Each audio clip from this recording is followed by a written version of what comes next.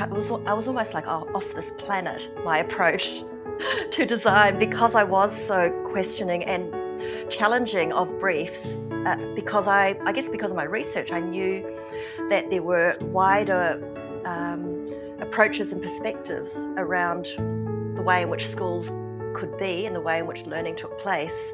Hello and welcome to the Doyen Interviews with me, Bridget Nathan. This is the podcast that speaks to inspiring women from the art, architecture and design world.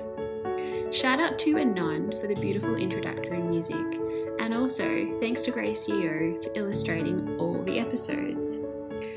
This season is sponsored by Coolon LED Lighting. Coolon is actually a female-led, Australian-owned architectural lighting manufacturer based in Melbourne.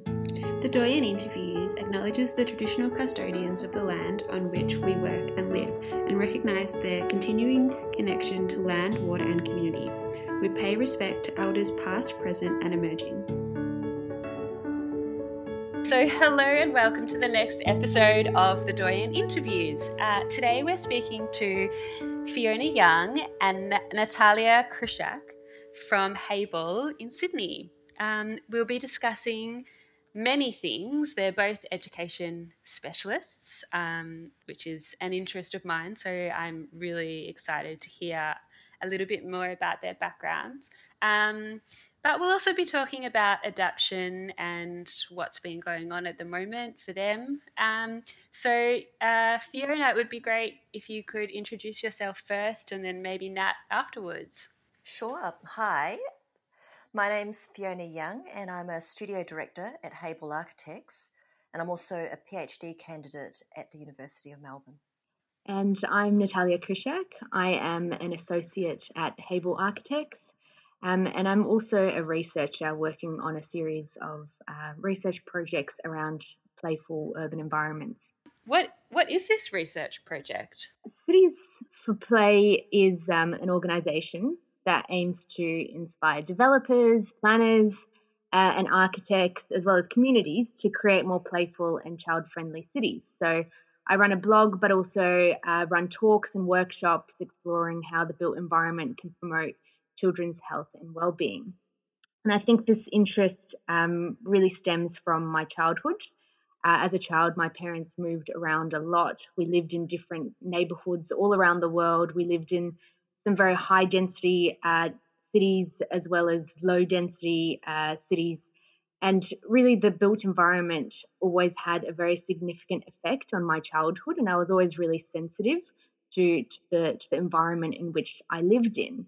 And really the design of my immediate surroundings meant that I was either constrained or enabled me to experience really rich childhood experiences, such as playing outside with friends, or even being able to independently access the spaces around me, walk to school, walk to the shops. All of these things really created quite a rich childhood for me. And so this has always fascinated me, and throughout my university studies and now throughout my career, it's just been a complete passion of mine on how it is that we can design neighbourhoods and design buildings to have a positive health and well-being effect on children. And of course, I've been really fortunate to explore this topic through some of the research grants, including the David Lintner Research Grant, which is something that the New South Wales Institute of Architects, it's a prize through the Institute, as well as the Churchill Fellowship, which has allowed me to travel the world and explore some of these topics in a bit more detail. Wow, that is like amazing, incredible. Congratulations on that. I feel like now that we've gotten to the first question, we could actually do a whole episode just on that. I have so many questions. But having started this, what are some of the things that you learnt on like whilst you were overseas? Like, what are some of the takeaways that you've experienced through going and having a look at different places where people are playing? Well, I suppose for me, play has always been a really, really interesting topic. And some of kind of the inspiring linguists and historians that have written about play really argue that play is key to us developing as human beings, and key to our innovation as human beings. So play to me has always been fascinating and really enabling our built environments to create those playful experiences, particularly for children, given that play is such a fundamental part of the way in which children develop. But really, what I learned as I was traveling is that the cities that value children and their experiences are the ones that are typically the most child-friendly cities. So, for example, when I was traveling in Japan, I was lucky enough to be there during the Japanese Children's Day.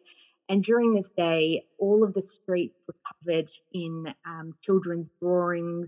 There were beautiful symbols around children and the value that children have in a society. And there was kind of this celebration of childhood, which was extremely inspiring. One of the university professors that I spoke with in Japan, he said to me that it's often said that it takes a village to raise a child. But for him, what was really important, that it also takes a child to raise a village. And that to me was really core to the way that the Japanese people really think about children, that it's not just our responsibility as adults to look after children and provide them with safe environments, but it's also the potential that children have to completely reframe the way that we think as adults and the power that they have to create a far more empathetic and sustainable and connected communities. I'm thinking a lot about adaptation because that's a key theme to a lot of people's lives, considering the global situation. When you think about children and adaptation and play, what comes to mind for you? I think that when we think about play, it's really a behavior that allows us to constantly push our limits. So it really allows us to test the boundaries of our physical, mental, and our social abilities and prepare ourselves for the unknown.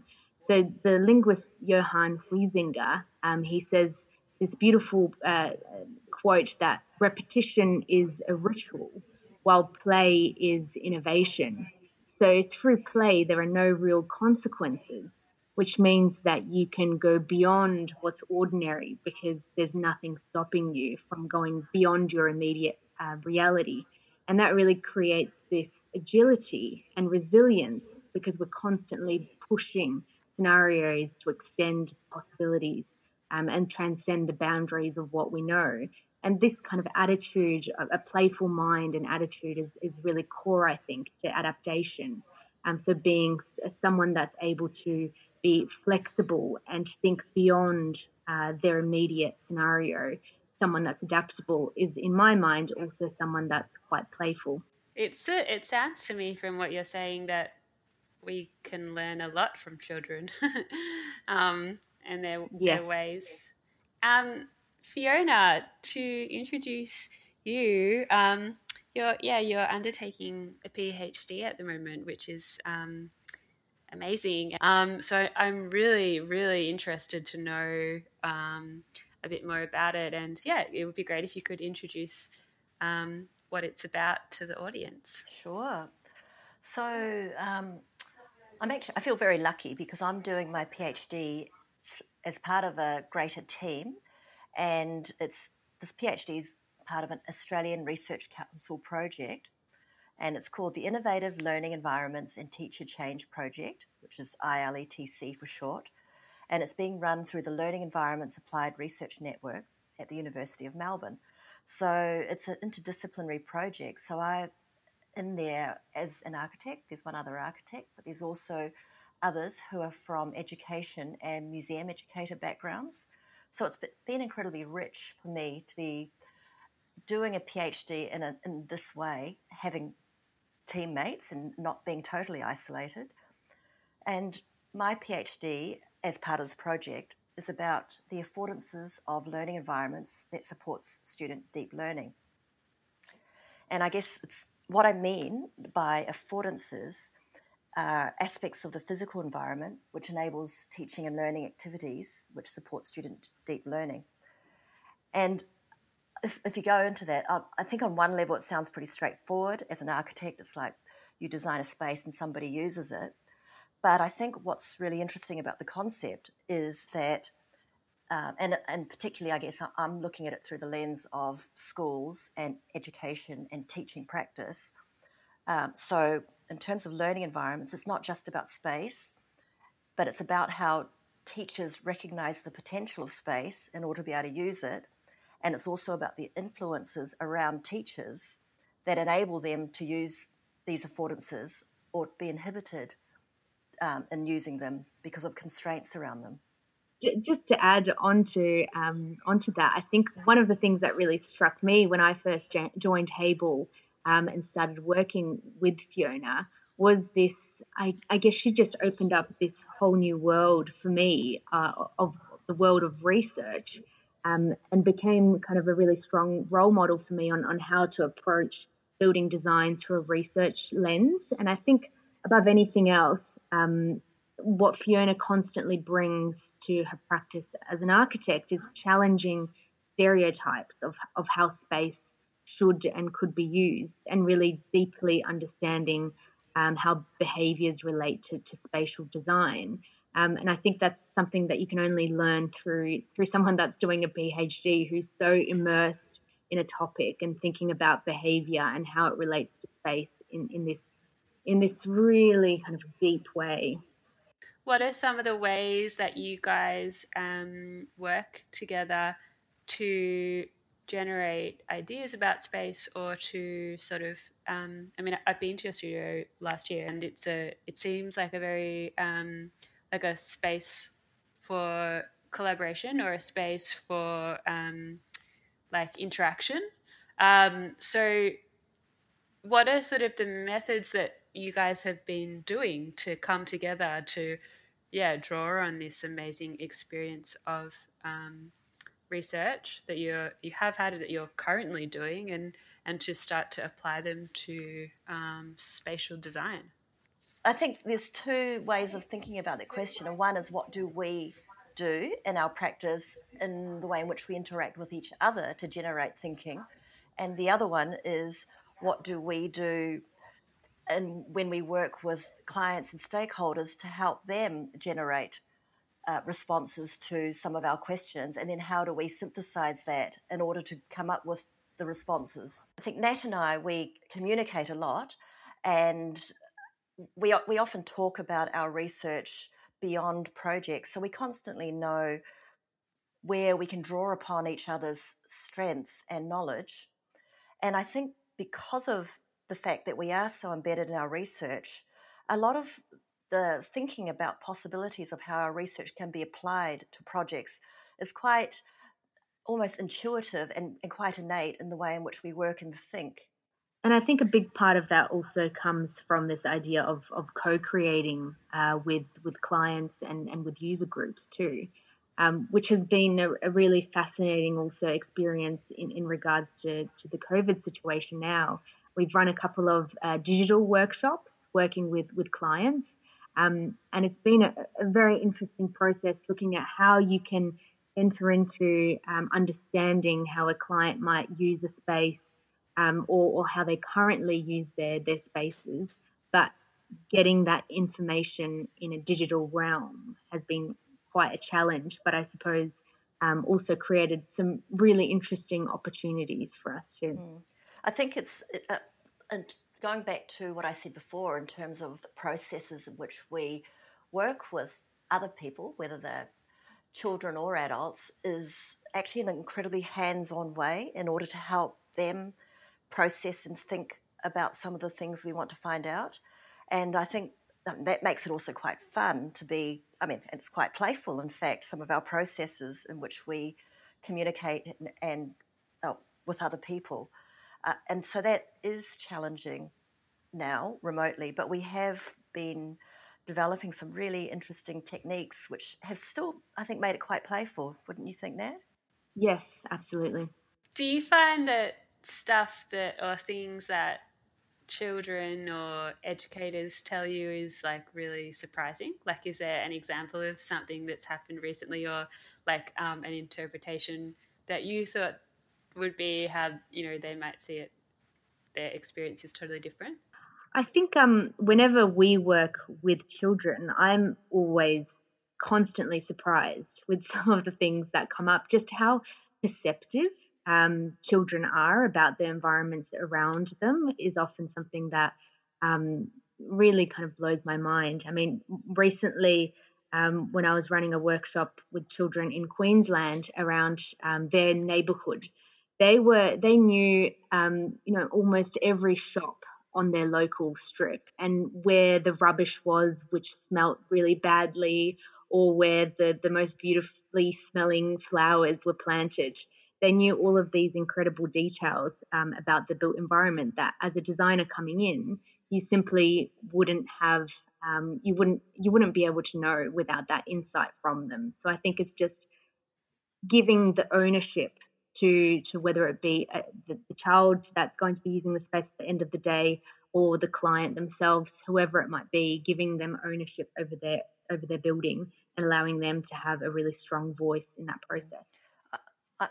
I'd agree with that too, and I've found through my practice that it's invaluable consulting with students in an incredibly genuine way, because they do open our minds amazingly, well beyond you would expect, even as a designer in a creative profession. And I've worked in schools before where often, this is probably even in my early days of education, where you'd be briefed by the senior leadership team and they'd tell you how the school's operating, and they'd say, well, but you would never put a building in that area because the students hate that space. And I remember in this particular case it was probably my first workshops with students at the time, and it was interesting because we got them to do a favourite and least favourite places exercise, and all the students put their favourite place as a place where the leaders of the school never mentioned ever, and the places that they hated the most was where they was where the adults said was where the building should be. And so that was really, it was funny, and it also gave us license to be able to delve in and understand their perspective more. And in fact, that we followed the children's lead in terms of positioning, and the building worked incredibly well as a result. Yeah, Fiona, you've also, being a director, you've had quite an extensive career in education design. I believe you worked at BVN before you were at Haber. You noticed that there, apart from the examples that you've already mentioned, have there been many changes in education design? Do you think that we're entering into different times now, or what's that sort of process been like for you working in this area? Yeah, I definitely think there's been some quite positive changes. And I do recall early on when I was, I guess, in my earlier phase of research and education design, and as Nat mentioned earlier, kind of bringing questions to the table which challenged stereotypes. And I recall often being questioned by architects, like I was almost like off this planet, my approach to design, because I was so questioning and challenging of briefs, because I guess because of my research, I knew that there were wider approaches and perspectives around the way in which schools could be and the way in which learning took place. And I think many of the architects which may have challenged me earlier were ones that are much more used to a traditional approach, where you get given a brief and the client is the expert in that field, and therefore the brief is what holds in terms of the way you go forward.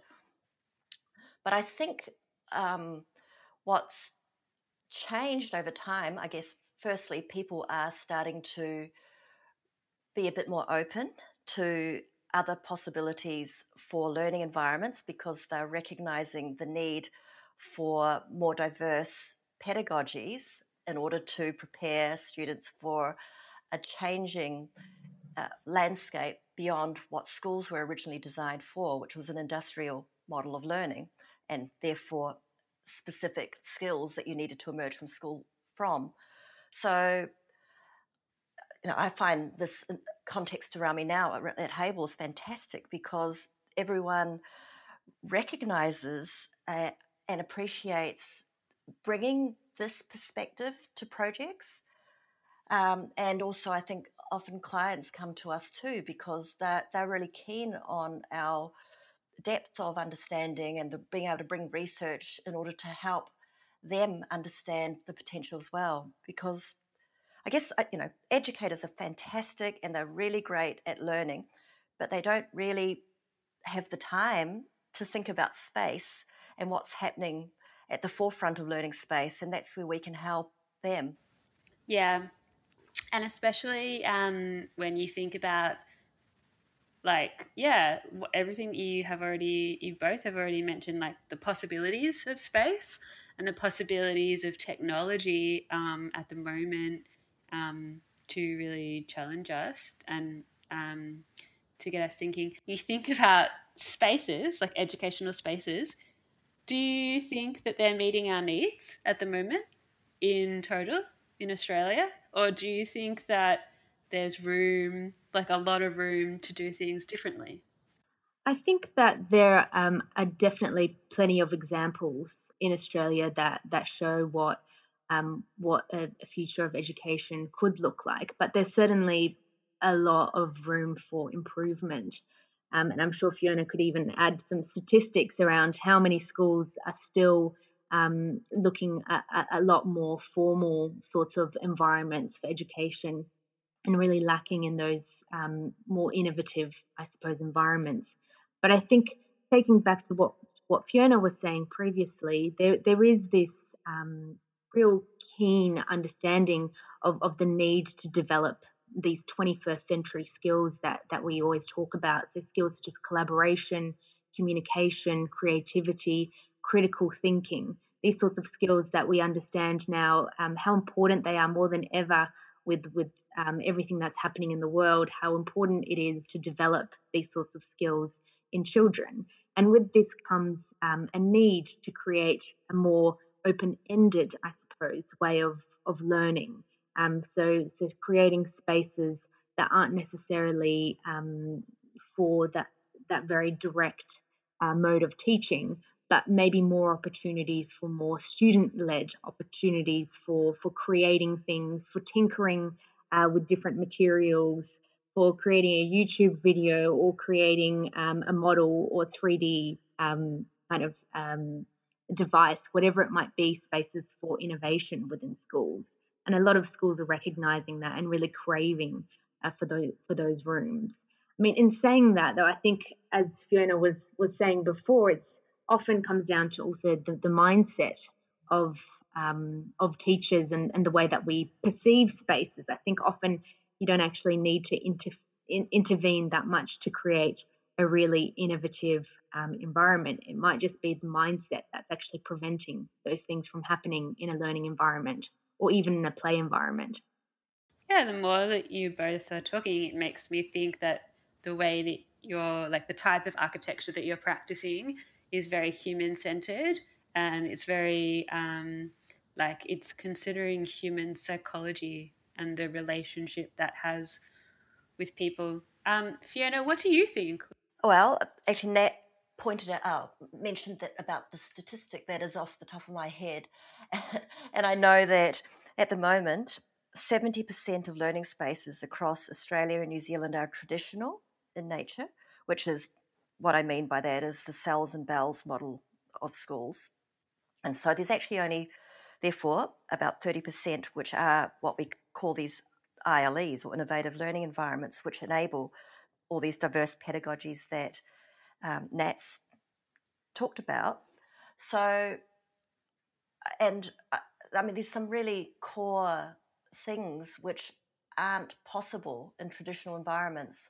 And one of them, for example, is the ability to be able to team teach, because you physically can't fit more than one teacher and their students in one classroom. So it it disables your ability to be able to team teach in cellular rooms.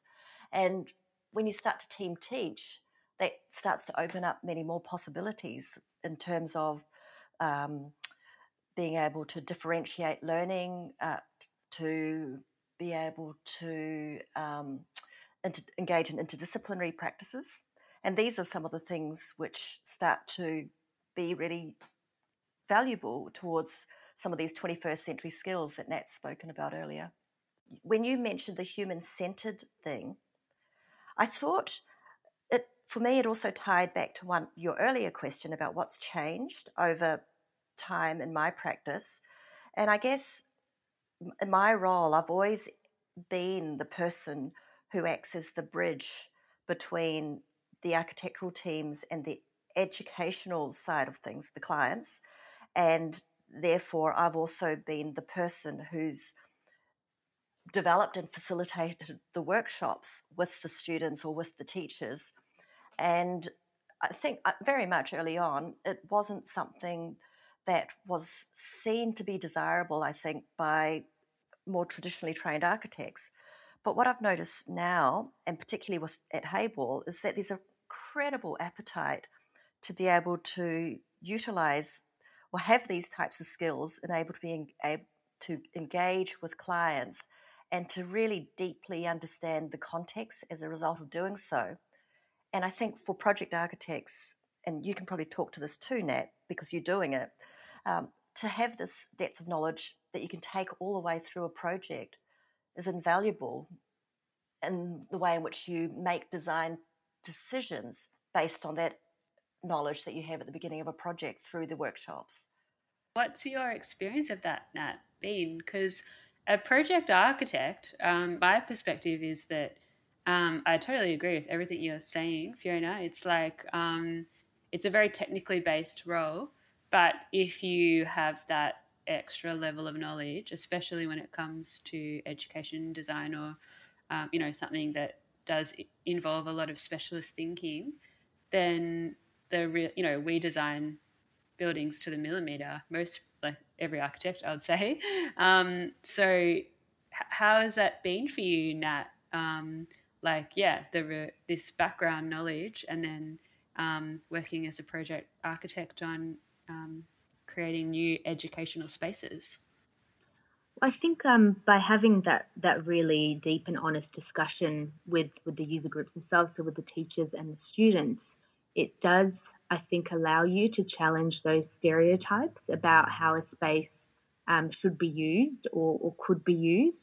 So by understanding what their current barriers are and what the possibilities could be into the future, rather than just concentrating on what they already have and repeating that just because it's already been done before. Yeah. So I think it's looking at either play or learning beyond what we beyond the school or beyond the playground, and really questioning what it is that makes a space playful or what it is that makes a space appropriate for learning.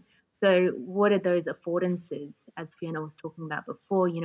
What can you narrow it down? That what are the affordances to create a good space for direct teaching instruction? So it might be acoustics, it might be that you need certain amount of chairs within the space, and that might be all that's needed.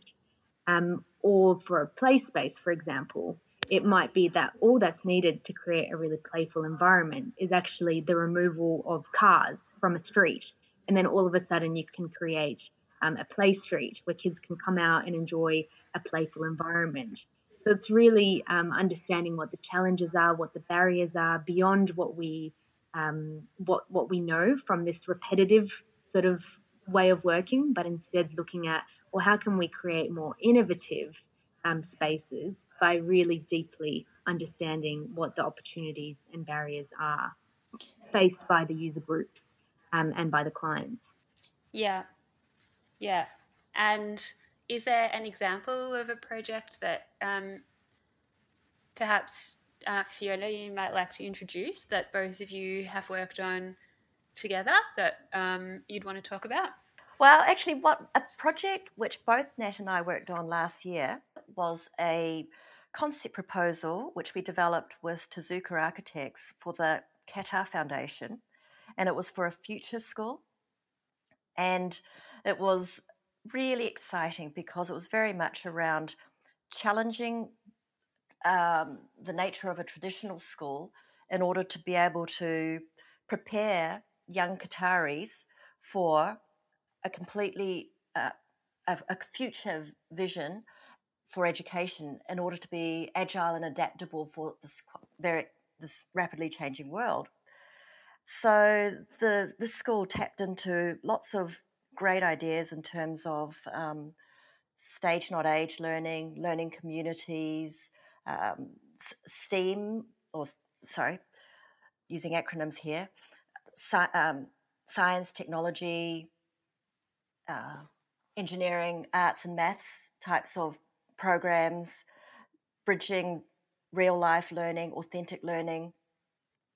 It was a pretty exciting project, and it very much bridged our thinking around, I guess, the formal and the informal, and also the idea of a school which actually felt more like a cultural institution. What was it like working? I mean, that practice is the one they've got that. I'm sure a lot of listeners are familiar with it. It's the. Am I right in saying it's the kindergarten? They've done a kindergarten project where you can traverse the roof. Is that one of the ones that you visited when you were on your trip? Yes, the Fuji Kindergarten. I did, yes. That's one of the ones I visited. And I also, in my travels, I also interviewed Tezuka architects. With some of the work that they do, I mean, they are so deeply embedded with environments for children. And there's some incredibly beautiful design thinking that goes behind their work in creating spaces for children. And we're quite lucky that we've had the opportunity to work with Tezuka architects on a number of projects. But some of the things that they'll do in their designs is, for example, a door will be designed in such a way that it requires quite a bit of force to completely shut. And that's done in order to embed in children a sense of responsibility to shut the doors correctly and accurately so that the wind doesn't come through. Or they make sure, that the heights of the ceilings are really low so that children actually feel comfortable in the spaces. Often you don't really think about the size of the height of rooms when we design spaces for children. But in fact, often children will feel quite overwhelmed in these spaces that are really designed for adults. Or even imprinting in the ground little symbols for where your slippers go near the doors so that the children know where to place their slippers before they enter into the space. So just thinking about the development of children and even just their physical scale and how much thought that requires. So when we were working with Tezuka architects on the Qatar Future School, a lot of this thinking really went into the project.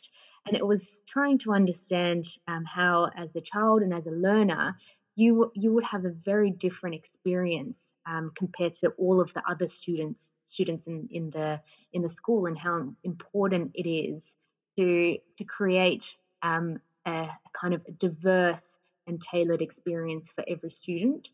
So we imagined that as you would enter into the future school, the Qatar Future School, you would be greeted by a robot where you could type in what your program might be for today. So you might decide that today you want to do a cooking class in the morning, and then in the afternoon you might want to do a session on microbiology.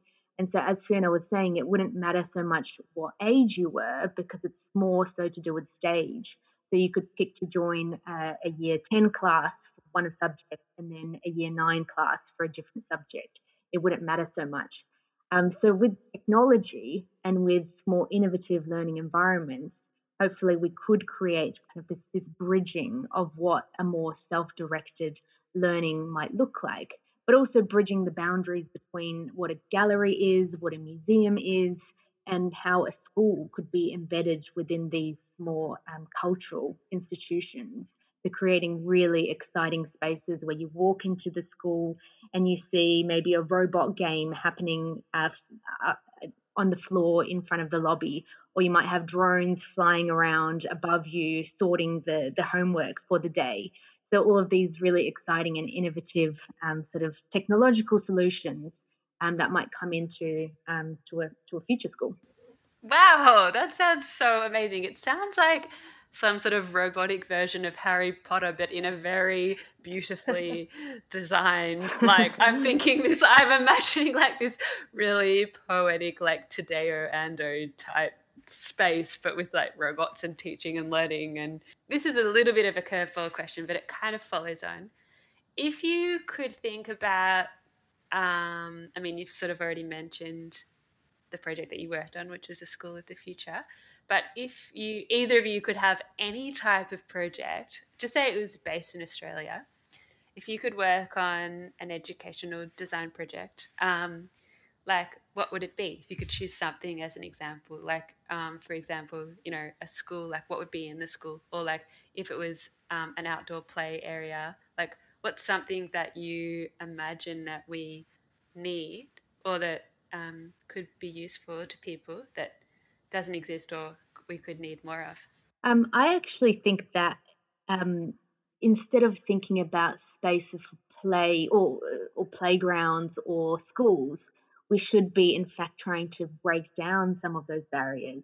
I think that's something that could be one of the positive things that emerges out of the COVID pandemic, is this new understanding, I guess, of what a learning environment could be like, or even of what a play environment could be like.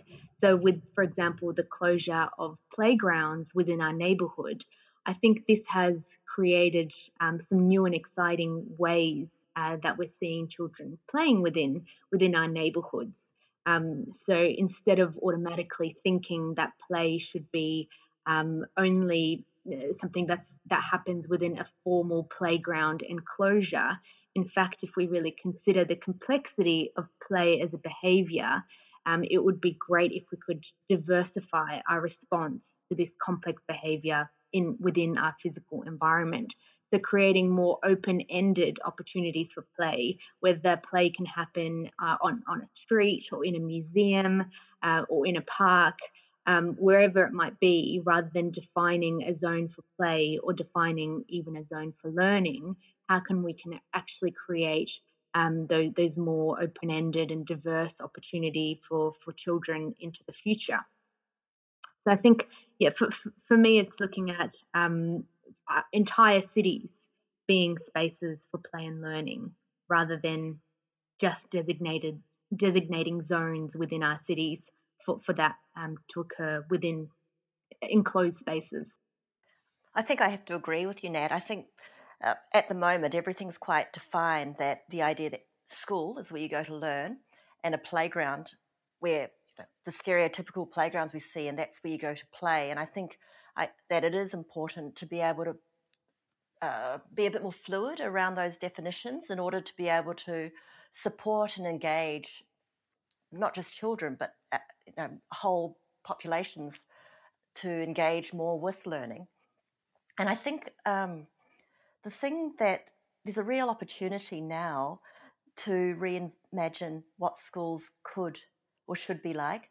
I think in the past it is challenging to think about something which people may not have any experience with at all. So often when I have worked on projects where we've wanted, or clients have wanted to look at new models of school, people have only really been able to draw upon this industrial model of schooling, because that's where adults have gone to school in those environments, and that's where students are going to school now. So it's very hard to imagine something different. But I think now, I think it's about 80% of the world's population of students who normally go to formal schooling aren't there at the moment. And whilst I think it's brought up huge challenges and raised lots of issues around the social aspect of schooling and inequity, what I think at a positive level, what it has done is given people another lens to view learning through. And so I think in order to be able to shift education at all, I think it's something that it's important to do with young people and with a much more informed audience now in terms of recognizing that there's other ways of doing things, and that perhaps school doesn't need to be in one place from 9 o'clock to 3 o'clock or 9 to 5, from going from one lesson to another every single day, but perhaps it can have a lot more diversity, and whether some of that's learning from home, some of it is in a common place that you come to, or maybe it's distributed so that there's multiple bases that could be within cultural institutions or within the CBD, for instance. Fiona, do you have any comments about adaptation? Very much relates to what I've observed in my research of watching and being part of teachers' adaptations to new types of learning spaces, is that there's some key points along the process that are required and enable for it to be successful. And I think one of them is that it's really important to have the space and the time to be able to observe the current context around you and to be able to reflect. So therefore, by doing so, you become quite conscious of where you're at now, which then opens you up for more possibilities so that you can be bridging where you've come from to where you are now and where you're going to. And I guess in a way with COVID, it's given us all an opportunity to pause and reflect and hopefully adapt as we move forward. Yeah, I really like that way of thinking about, this breakdown of barriers of where we do learn and where we can learn. Do you think that there could be, or what are your thoughts on that in regards to women and our roles? Like, do you think COVID has potentially changed a couple of things, or do you think it will have an effect on? I'm not quite sure what my question is. Does that make sense? Like the relationship between like before and kind of guys are saying to me is that a lot of our spaces are quite separate for things that we do, but maybe there's an opportunity for the barriers to be broken down a little bit. Do you think that having like COVID having happened could maybe help with breaking down some of the barriers to do with like what can sometimes limit women in the workforce, or yeah. People are recognizing that you can work from home, and that's a huge barrier. I mean, I think in terms of being able to work flexibly, which is a huge asset to not just women, but all people in the workforce, but particularly, I mean, I guess people with children, people who are having babies, that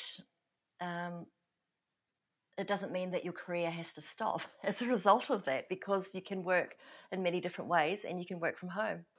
I think the other opportunity that will come with more people working from home is this re-emergence, I guess, of the importance of the neighbourhood around you, and how potentially with more people working from home during the day, we can create far more, I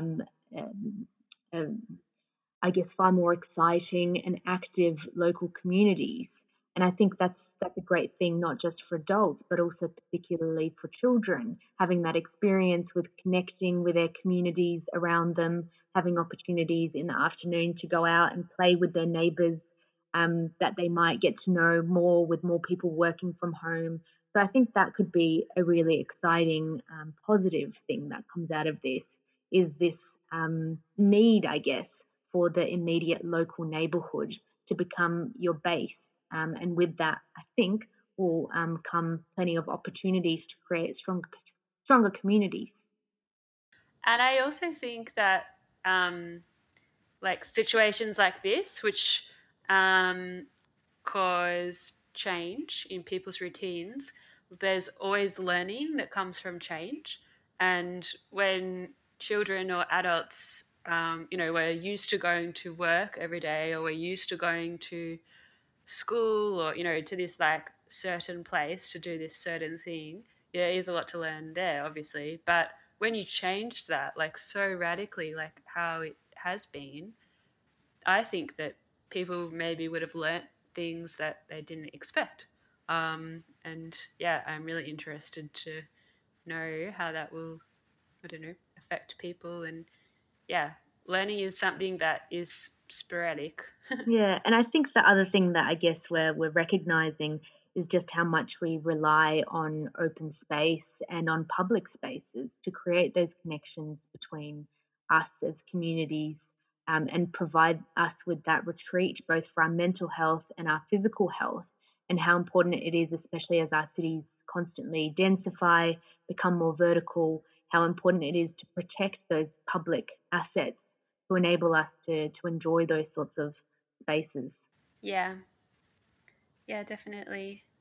Well, thank you both so much. Thank you so much for your time, and good luck with everything in the future. Thanks, Bridget. Thanks so much, Bridget. Thanks, Fiona and Nat. Next week, we'll be chatting to 2 women from Clark Hopkins Clark. Like if you walk onto any major hospital campus in Melbourne and even around regionally in the state, there's always changes happening. There's always some level of capital project going on. And often that is actually pulling out existing facilities and redeveloping them to suit new models of care.